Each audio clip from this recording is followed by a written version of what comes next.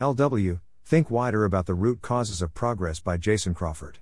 Welcome to the Nonlinear Library, where we use text-to-speech software to convert the best writing from the rationalist and EA communities into audio.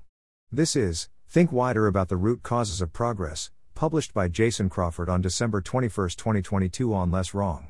Too much discussion of the Industrial Revolution is myopic, focused narrowly on a few highlights such as steam and coal. The IR was part of broader trends that are wider in scope and longer in time than its traditional definition encompasses. To understand anything, it is crucial to get the correct scope for the phenomenon in question. Here are some ways in which we have to widen our focus in order to see the big picture. Wider than coal and steam. Some explanations of the IR focus on steam engines, and especially on the coal that fueled them. Economist Robert Allen, for instance, has one of the best researched and most convincing arguments for cheap coal as a requirement for the development of steam power. A weak version of this claim, such as coal was a crucial factor in the IR, is certainly true. But sometimes a much stronger claim is made, to the effect that the IR couldn't have happened without abundant, accessible coal, and that this is the main factor explaining why it happened in Europe and especially in Britain. Or more broadly, that all of material progress is driven by fossil fuels, with the implication that once we are, sooner or later, forced to transition away from fossil fuels, whether by geology, economics, or politics, growth will inevitably slow. But much of the early IR wasn't dependent on steam power. Textile machinery, such as Arkwright spinning machines, were originally powered by water. Henry Maudslay's earliest machine tools were made to manufacture locks. Another key application of machine tools was guns with interchangeable parts.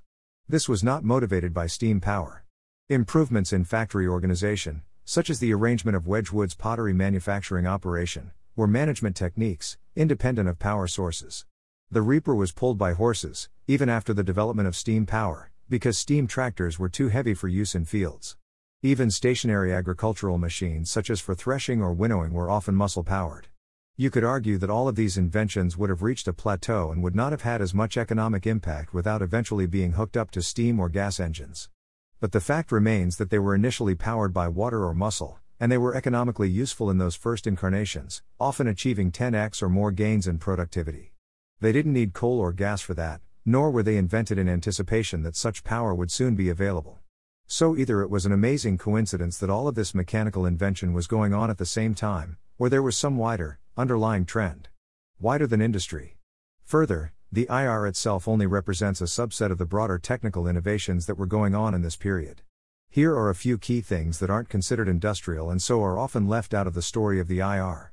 Improvements to agriculture other than mechanization, for instance, new crop rotations. Improvements to maritime navigation, such as the marine chronometer that helped solve the longitude problem. Immunization techniques against smallpox, inoculation and later vaccination.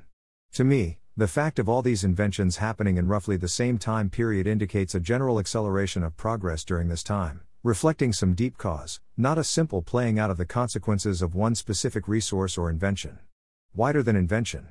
In many areas, incremental improvements were being made even before the major inventions that make the history books. Roads and canals were improved in the 17th and 18th centuries, speeding up transportation even before railroads. Experiments by engineers like John Smeaton created more efficient water wheels, making more usable energy available even before steam power. Sanitation was improved in cities, including cleaner water, better sewage, and some insect control, decreasing mortality rates even before vaccines or the germ theory.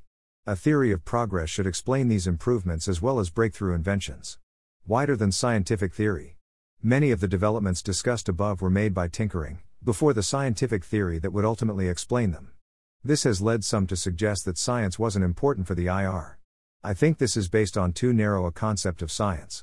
Science is not just theories or laws, it is also a method, and the method includes careful observation, deliberate experimentation, quantitative measurement, the systematic collection of facts, and the organizing of those facts into patterns.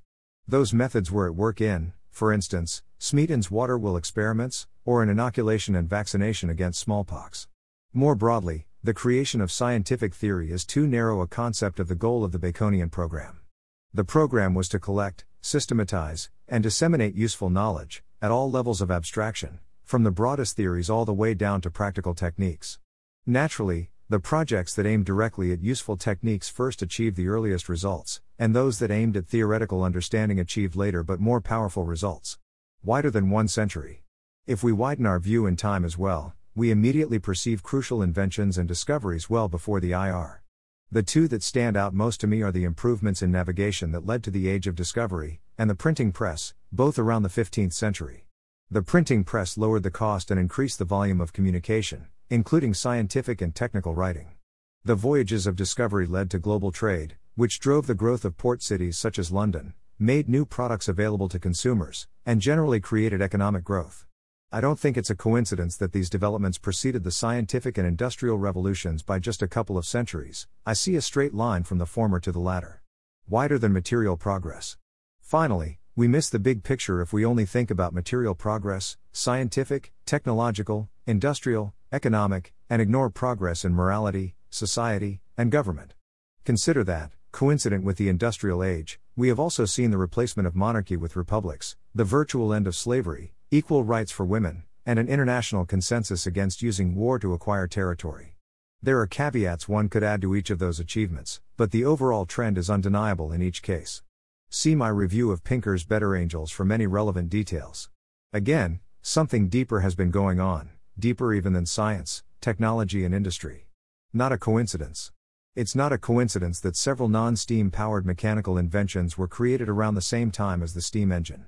Or that several non-mechanical innovations were created around the same time as the mechanical ones. Or that the scientific and industrial revolutions happen within a century or two of each other, and in the same region of the world, after millennia of relatively slow progress in both knowledge and the economy. Or that new ways of thinking about government and society came about at the same time as new ways of thinking about science and technology. There must be some very deep underlying trend that explains these non-coincidences. And that is why I am sympathetic to explanations that invoke fundamental changes in thinking, such as Pinker's appeal to reason, science, and humanism in Enlightenment Now. You can argue with that explanation, but any theory that ends at coal can explain at most a small piece of the puzzle. Such explanations miss the big picture. Thanks for listening. To help us out with the Nonlinear Library or to learn more, please visit nonlinear.org.